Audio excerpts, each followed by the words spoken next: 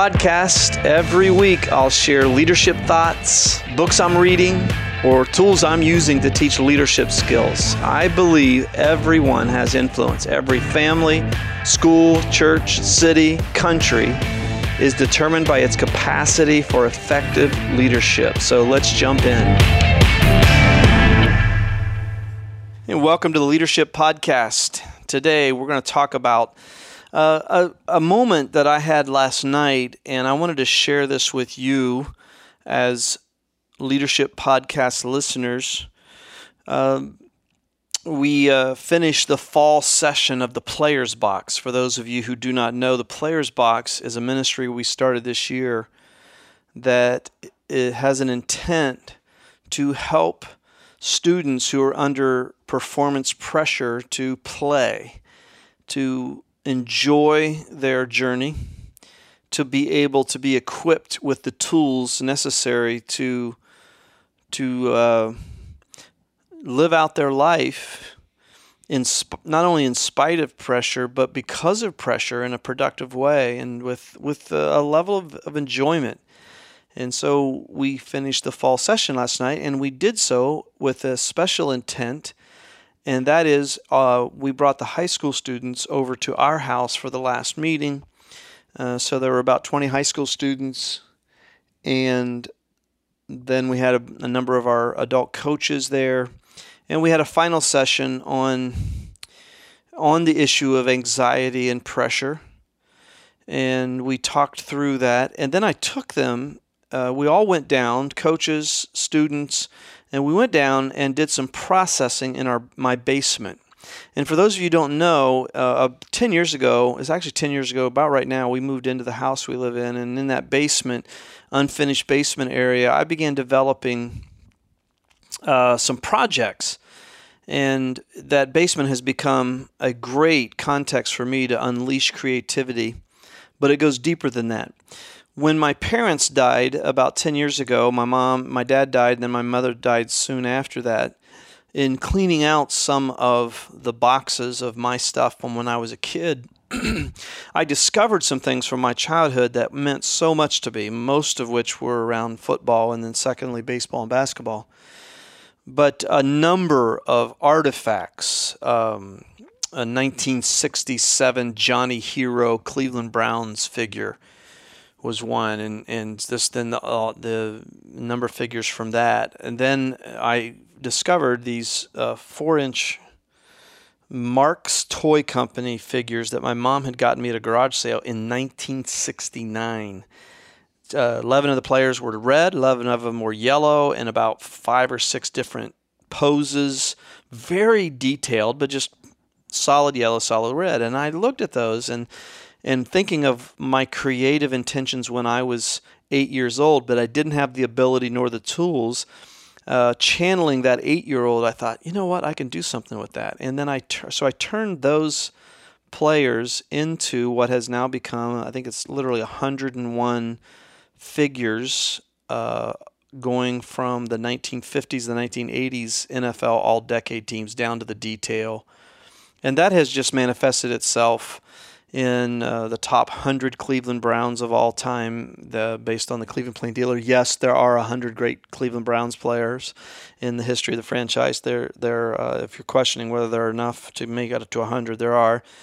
But then I have a whole Jaws section. I have a whole baseball section. I have a whole basketball section. And so in the last 10 years, this has been the place where a couple of important things for me happen. And these are the 4 things, 2 of them in particular, that I shared last night. I said, to close out our season of training, let me give you a concise summary of the must-have developments in your life based on my experience. And they all start with GR. First, the utterly essential development of grit. Developing grit is the number one thing. That every other talent in your life is not as important as the grit talent. The ability to sustain effort when it's difficult, when it often feels like you're failing, feels like you're not developing. the ability to stay with noble pursuits and ideas. And so developing grit is critical.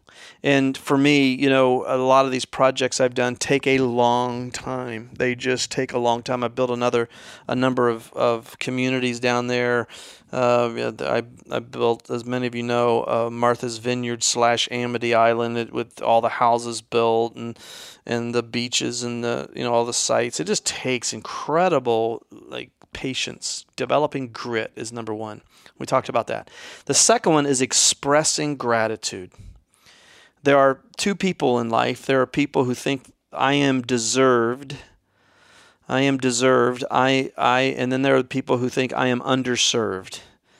And the people who think I am deserved, I've earned it, and I'm underserved, they go through life with the angst of never enough. And then there are those who are undeserved. And the people who realize everything in life is grace, everything in life is a gift. And those people live with a constant expression of gratitude. And they go through life, everything is a gift. And the important part about that we talked about last night was the fact that gratitude and anxiety cannot exist in your brain at the same time. And smart people flood their brain with gratitude. Thank you, God. Thank you. It's interesting last night when we asked the kids to express it, the number of them said, just my legs. I'm thankful that I have 2 healthy legs, which is just so good to hear them. And my basement is an expression of gratitude. Nearly everything down there is tied to a memory with my dad mostly, because it's mostly athletic, and then also my mom. And so my parents were far from perfect people, but boy, does my basement express a life of blessing. And I am so grateful. The third, developing grit, expressing gratitude, the third is the importance of processing grief. Life is about loss. And so it's no coincidence that this whole creative expression came after my parents died, because it was a processing of their loss at a time when I was experiencing a loss of other things. A lot of other things in my life I was losing that had been basis for my identity. And so processing grief, having a place where you can honestly face your grief, your loss, and as we teach the students, learning to sit in your sadness. Learning to say, today is a sad day, and that's okay. I'm going to sit in that today. I'm going to understand it fully and processing that. There have literally been times down there where I'm down there at 5 a.m. doing work, and some memory hits me. And those of you who have grieved well have understood this. There have been times where I'm working on something creatively, and there are tears running down my cheeks.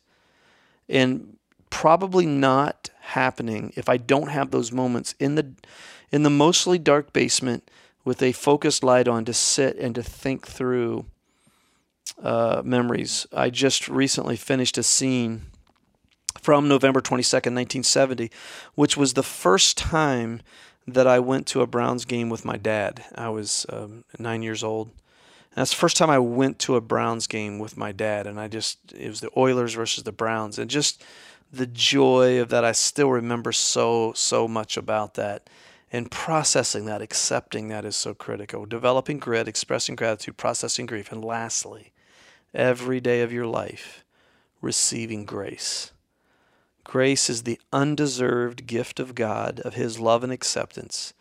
It is the basis for our identity as people and as leaders, that I am a graced person, that my sins are forgiven. I don't have to worry about separation from the life source, God. I can plug into Him every day in spite of my failures as a leader, as a person, because I have confidence due to grace to approach the throne of grace. And so it's so critical. And that has really a circle, because the more grace-fueled your life is, the more gritty, gratitude, and grief realistic you're going to be, because you know that all the big stuff is taken care of. And I hope you lead out of that. I hope you lead out of grit. I hope you lead out today of a heart of gratitude, no matter how imperfect your life is or has been. I hope you live in the reality and the authenticity that all the time we're experiencing losses, and we can face that and sit in that, but most of all, that you're a grace-fueled person. Until next time on the Leadership Podcast, this is Charlie McMahon.